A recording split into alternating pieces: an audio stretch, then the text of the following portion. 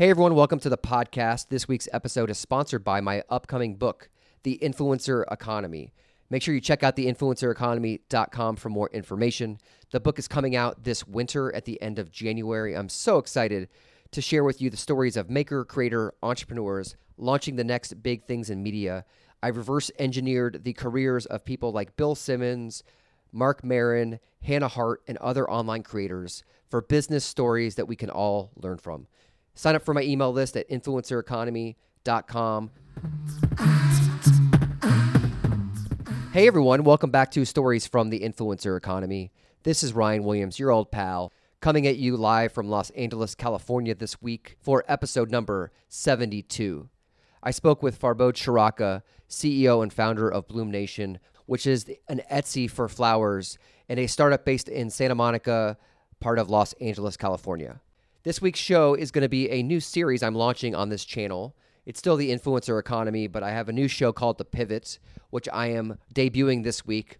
In The Pivot, I will speak with a tech founder who's pivoted their careers from another industry into technology and talking about how they started and launched. In this case, Farbod is a former investment banker. He's actually reformed as an investment banker, and he launched Bloom Nation in Santa Monica, California.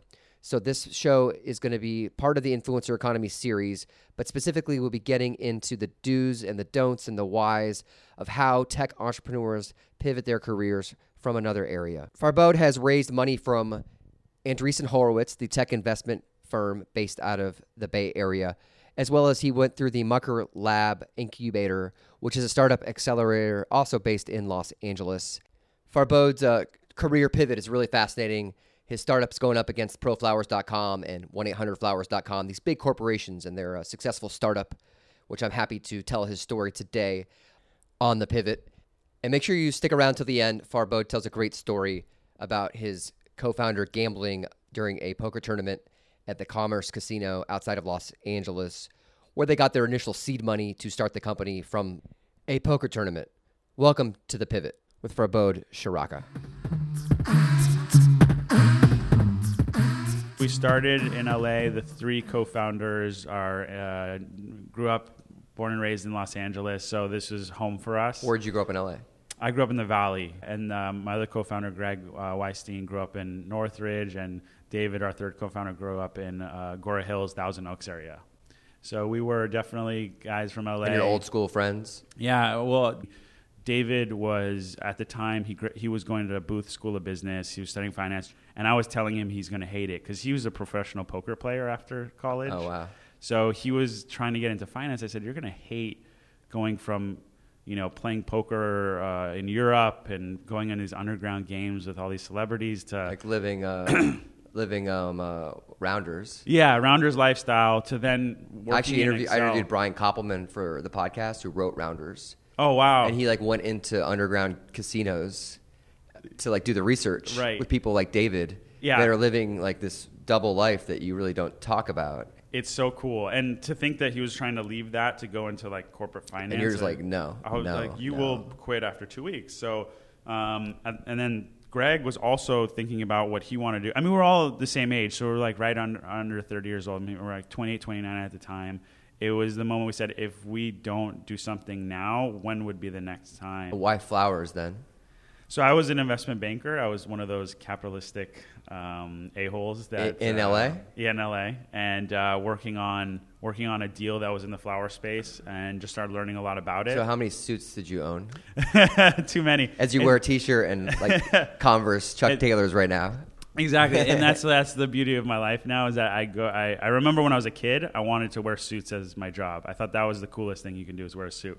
Now, today, I actually feel bad for the people that have to wear suits every day. Yeah, it's now the hoodie is what people aspire to wear. And so, at the time I was working on this deal in the flower industry, I learned so much about it. I'm I can't believe this is how it works. I'm in shock. It's inefficient. Yeah, and I went to Berkeley and studied economics. So to me, it was all about efficiencies in markets and how improving on way things work. Luckily, I had an aunt in the industry. I started spending more time with her. Her name's Shireen. Aunt Shireen? Yeah, Aunt Shireen. She helped me kind of understand the other side of the business, which was the local side. Meaning I saw how it worked from the corporate side of things, like how 1-800-Flowers worked, but I didn't realize that the florists were also just as frustrated. She opened up my eyes of why the florists don't like these services as well. That's when the light bulb went on. So, and I think it was in the summertime, and Greg and David and I went around all over the flower, all over LA. Was this? This was in 2010. Okay. So summertime 2010, we walked around all the flower shops in Los Angeles and asked them, like, what are your pain points? What are your problems? How has the industry changed? And it was incredible because florists would spend hours talking to us about the problems. And we would get parking tickets because we couldn't leave their shops because they were so like passionate about this idea. And that's when the light bulb went off. All these things came together. And so we knew this idea had legs. It was a real issue. There's something to be disrupted here. So, and then diving into like the moment when I realized this is like destiny was after going to all these flower shops, we were sitting around David's apartment and decided we should start this company. We spent a lot of time thinking about it. What part of LA was this? This was near Westwood. Okay. So David's apartment was in Westwood. Okay. And right by UCLA. And we decided, like, hey, we got to start this company. But guess what? We don't know we can't write a line of code. So how are we going to build a website? What are we going to do Which there? is a common, I feel like in cities outside the Bay Area where there's not a lot of coders, there's always that frustration of the non-technical founder. Exactly. And you were in that same position. Yeah. No technical background. So there was nothing to be done there. So what we decided to do is we need to raise some money to essentially get an engineer, to hire an engineer to start working on this. So at that moment, David got a text message from one of his buddies saying, hey, are you coming to today's tournament? And he read the message and I saw his like face change. And he's like, I just got a text message. I said, what was it? And he said, my friend says there's a poker tournament happening at the Commerce Casino in Los Angeles today. And the first place prize is $30,000. And the entry fee was $3,000. So we looked at each other. It was that moment where we kind of were reading each other's minds about what's going to happen next. And next thing you know, you don't have to say anything. Yeah, exactly. You don't have to say anything. It's like in the movie where like they're looking at each other, and the next scene is them. Yeah, they cut to it already. He's like on the table, cashing chips. Exactly. So the next thing you know, we were on our way to Commerce Casino, and so Greg and I decided that we're going to sit in the cafeteria or I think it was the cafeteria there with our laptops, writing up the business plan, while David was upstairs. And in it's the poker not room. like you're, in MGM or Caesar's Palace. No, this is like a grittier establishment. Yeah, exactly. So we're in this cafeteria in a poker house and just writing the business plan of Bloom Nation while David is up there starting to play. I think there's 100 or so players at the time that entered. And so start off with breakfast. Next thing you know, we're having lunch at this cafeteria. Next thing you know, we're having dinner. Incredible. And then a late night snack. And, as we pop up to go up there and check in, the size of the tournament is getting smaller and smaller. And then finally he was at the final table. And that's when we obviously closed our laptops and we said, we got to watch this because there's a lot at stake here. And, after, I think it was like midnight, he was one of the final two players. So everyone's eagerly watching. At that point, if he loses, is he still going to collect 15 or 10,000? Yeah, it was very much highly weighted towards the first place winner getting a lot more. Uh-huh. But we would have we were in the money, as they say. So final table, last two players, and that moment happens when they both call an all-in thing that the opponent said, I'm all in. David called the hand. They flipped over their cards, and that was the moment like life froze for me. I was just like, wait, is this the moment we realize we're going to start this company or not? And I see the opponent celebrating. And we were a little bit further away because they were blocking off people, so I couldn't see the hand very well, but I saw the opponent celebrating, and I was like, oh my God, this is like, that sucks. Like we were so close, but we didn't get it. David, stone cold faced. couldn't read his face, which good poker players, you shouldn't be able to. Looked very straight. Finally allowed us to go up there, and I said, "What happened?" And then I slowly start seeing the dealer pushing the chips towards David, and the opponent kind of being confused. And then David looks at us as we get there, and he says, "Don't worry, guys, it's flower time." Hope you're enjoying this episode of the Influencer Economy called The Pivot, where I talk to a tech entrepreneur about launching a startup in the modern media landscape. If you want to listen to some archives, last week's guest was Brad Feld, who is the founder of Techstars and Foundry Group. He's invested in over 1,000 technology startups. And we talk a lot about how givers in life succeed more and how we should give before you get. Before that, I have episodes with the investor talent manager Troy Carter, who I talked to in Los Angeles. You may recognize him as Lady Gaga's former manager. Additionally, Jeff Ulrich, who's the founder of Earwolf Media. I spoke with him on the podcast. He's a founder of a technology and entertainment company around podcasting, including shows like Comedy Bang Bang. So if you want to hear some archives about fellow entrepreneurs, check out those shows. Now back to the podcast. Did you tell this story to investors? Yeah, you know what? Investors were most thrilled about the fact that we had the complete opposite background to start this type of company, but we made something really amazing with very little money. Before we raised our first round, they were impressed by how far we got with very little resources. Yeah. And with that money, we were able to hire a developer to start building out the website. And then did you go through an incubator or accelerator program, or did you just raise money and build? Yeah, so we started, so I'll tell you, I didn't know much about venture capital outside of like being in investment banking, but I didn't have any personal experience in it. I didn't know what a marketplace was at the time. Again, not very savvy on startups. So to me, the concept of a marketplace was just thrown to me. We just thought, I just want florists to be able to sell products so it creates a better experience. So we started learning more about incubators and all that. And I had a notion that incubators were for kids. Like we were, again, 30, and I thought like an 18-year-old kid would go to an incubator. You're out of college. Yeah. You need some money. Yeah, who needs like a parent to like to tell them what to do? And we're adults. I mean, you don't need structure. Finance. Yeah, like I worked with big CEOs and helped them advise strategically what companies to acquire. I'm not here to be told what to do. So I had that notion that it was like for kids. But I started talking to more people, and that quickly changed. And we decided to start looking at incubators and fell in love with one, Mucker Lab, which is here in Santa Monica. You worked at their office for a while. Yeah, they give you free office space. Yeah. They give you some money, and they give you a lot of guidance. And so we worked out of their office until they kicked us out. We grew. We were probably one of the larger companies there. And I remember an interesting story was we would have florists, like important florists that we wanted to win over, come to our office to show them, like, you know, this is a real company. It's not just a couple guys in a garage.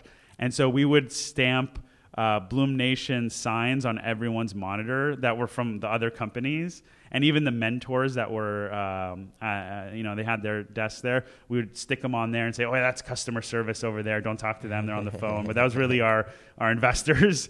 And so we just did whatever we had to do to make people feel like this was a growing, thriving company. And so it's like those kind of things, like those are the memories I'll keep forever. Well, I went there and I had to find parking.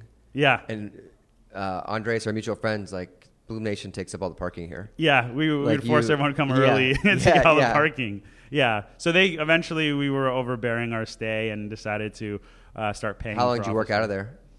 I think it was a good 9 months or so. I mean, I think it was until the new class started.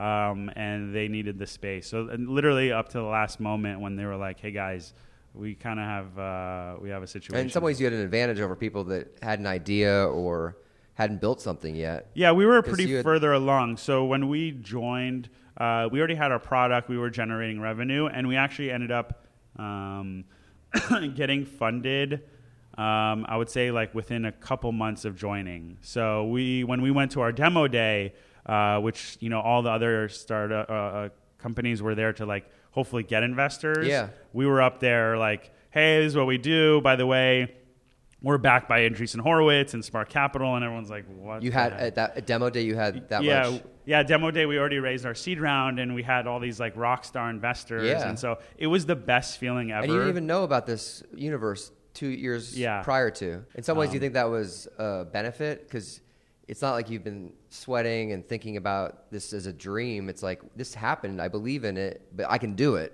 Yeah. I think the naiveness that I had leaving my job helped me get to where I am. If Absolutely. I knew more about the floral industry, I knew more about tech, I knew about my e-commerce, I probably would have convinced myself that this is too difficult to do or risky. It's like I didn't know the mountain that was ahead. I just saw the small hills. And every time we got to the top of that hill, I saw another hill. So it allowed me to really do this in the first place. Talking about venture capital, because there's an expertise you get from that maybe people don't understand. Yeah. That Andreessen Horowitz, Spark, they've done this before. So when you join that kind of a community, like how does that accelerate what you're building and your knowledge and your expertise? So for me, the way I perceive like the venture capital world is they're there for money and for resources. So meaning they are able to connect you with the right people or right partner or anything like that. So for me, it helped accelerate, obviously through finance. But if I needed to get advice from the head of eBay's seller program, Andreessen Horowitz has the connections to do that. So it accelerates your ability to learn. Mm-hmm. And I would say the most important thing about VCs or even incubators is learning from the other company's mistakes. So to me, that's the number one thing. Outside of obviously the check they write. But the checks you have to take from the right people. Yes, I agree. Money isn't just money. To some extent, that's true. I think it's helpful to have the money from the right people who believe in your vision, because if they don't see the same thing that you do, you're going to have a hard time like pushing the company the way you want. So do you talk to the people that struggled or failed with their startups through the VC company, or they tell you stories about like, oh, watch this angle because we've seen it not work? Both. I mean, the VCs, their job is to see patterns, right? So I'd say what they're really good at is identifying systematic flaws in someone's company because they've seen it happen several times. So that's the advice I would take from them. And then in terms of the portfolio companies that they have, it's more about the smaller mistakes. And so being able to bounce ideas like hiring, firing, mm-hmm. Perks at the office or things like that, it helps you just move faster. Because the worst thing you could do is make slow decisions. That will be the death of your company. Hope you're enjoying this episode with Farbod Chiraka of Bloom Nation. Make sure you check him out at bloomnation.com for his company. And wanted to remind everyone, I'm so excited. The Influencer Economy book is coming out very soon in January. I'm so close to getting up the Amazon page. So if you want to get more updates and information, go to influencereconomy.com. I'm starting to reveal different subjects for the book. Freddie Wong is going to be featured in the book, as well as Hannah Hart. They're both YouTubers who have crowdfunded and built massive media brands and companies on the YouTube platform. There's business principles and stories for all of us to learn from these creators. Sign up for more info at influencereconomy.com. I had Anthony Soleil on my podcast, who manages Queensbridge Ventures, and he's from the music industry. So he was saying that like the 150th person at Andreessen Horowitz on the totem pole is smarter than like every music executive.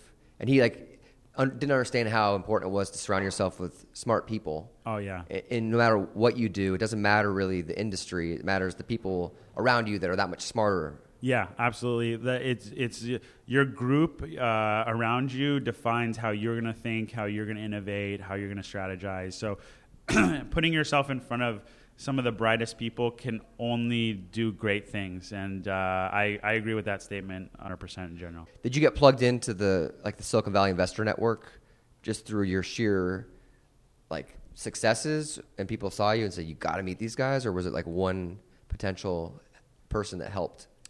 So Mucker was helpful in terms of the product, helping us position ourselves, polish our product, think about how to scale.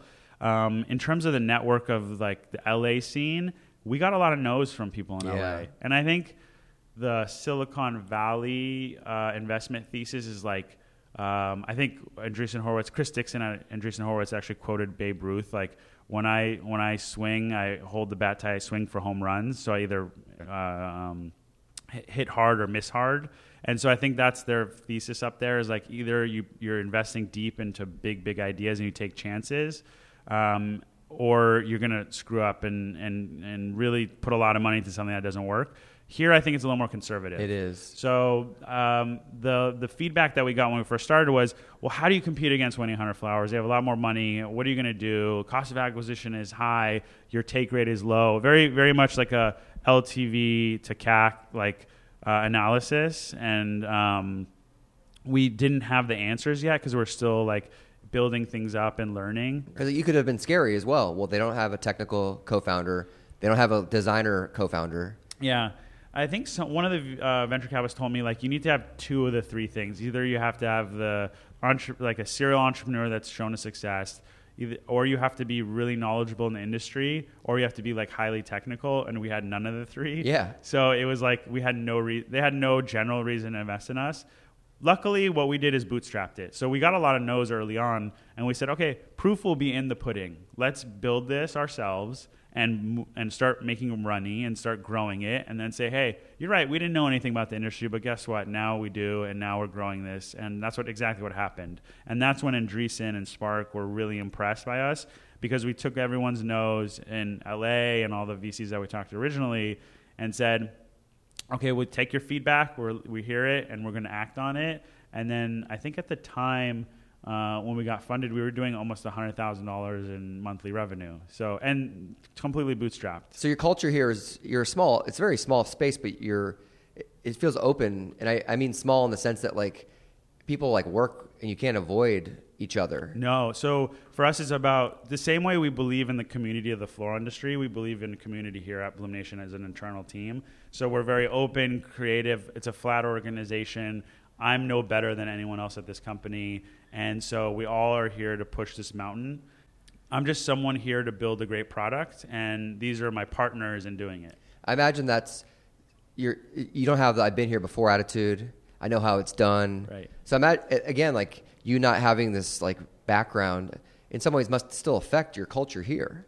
Yeah. Because you're not like, this is how we did it at this other company that got acquired, or right. This is how I was trained by this other successful company. Right. Like you're still like, making it happen. We're all learning, and I think interesting enough, like the current team, a lot of our most successful people have been ones that didn't have the background either. They're just really passionate, and they see the idea and they love it. So yeah, very much we're supportive of. You don't necessarily have to have done this before, but if you care enough to do it now, that's to me more important. We've had a lot of bright people, talented people come and work for us for a short period of time because they didn't feel connected to the idea or passionate. So when we interview now, it's a must that they understand why we're doing this and if they believe in it.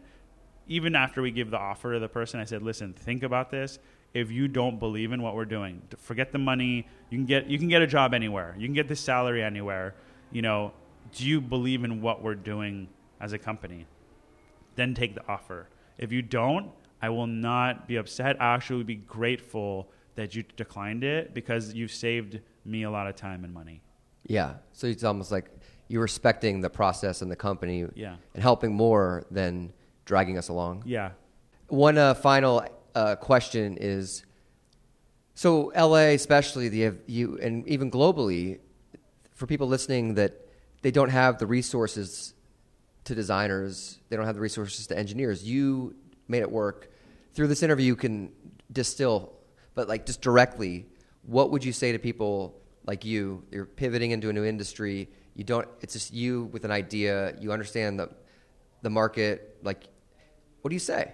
Yeah. 'Cause I feel like this narrative is it should be stated more that like, you don't need to think about this for like 5 years and right. No, yeah, maybe I should speak at more conferences. You should. No, this is a great story. No, I appreciate that. I'm like really happy that I interviewed you.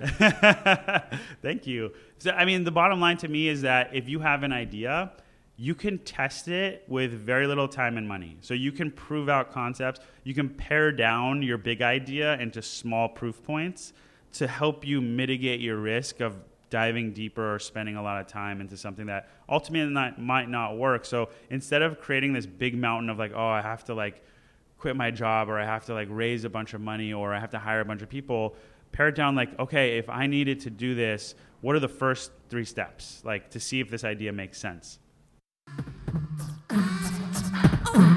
Thanks for checking out that segment, that episode, that story of the influencer economy with Farbod Chiraka of Bloom Nation.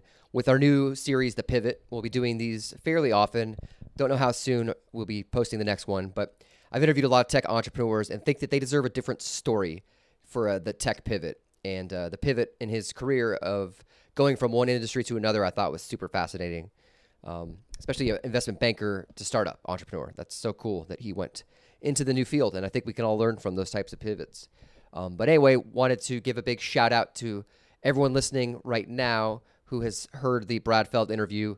Thanks so much for the new listeners. If you checked out that interview, you'll love the interview with Adam Grant, who's a giver, has a book called Give and Take. He's a Wharton professor. So check out that in the archives, as well as Troy Carter, who's an investor in Los Angeles, as well as the manager for Lady Gaga from back in the day. And now he moved on from Gaga and manages John Legend, but he's invested in Uber and Lyft and a whole bunch of other companies.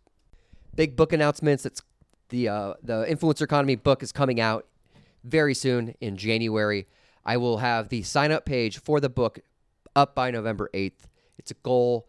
I'm the kind of person that if I tell you my goal, then it helps me accomplish the goal, because collectively, everyone listening to the show has been part of this book process. I've talked about the book since day one. The podcast is close to being 2 years old. I'm now 72 episodes into this. So I'm loving the fact that everyone who listens to the show is a part of this. So in general, I need help with these subtitles. If you know or you're interested and want to help me, hello@influencereconomy.com.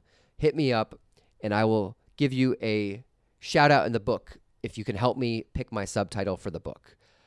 I'm also booking my tour for the Influencer Economy book stops and planning events in New York City, Los Angeles, where I live, San Francisco, as well as Washington, D.C. So if you want me to come to your business, your nonprofit, and bring the Influencer Economy there, whether it's a presentation, a live podcast, or both, also hit me up. I'll be doing lectures and bundling books so people who can actually help me out with selling books in bulk. So if you buy 500 books, you'll have certain perks. So I'm essentially re-engineering a crowdfunding campaign for the book launch, which I am very excited for. And without everyone listening to this podcast, I would not be where I am. From the bottom of my heart, thank you very much for listening to the show. Without further ado, heading over to Duke Zeberts for some chicken in the pot.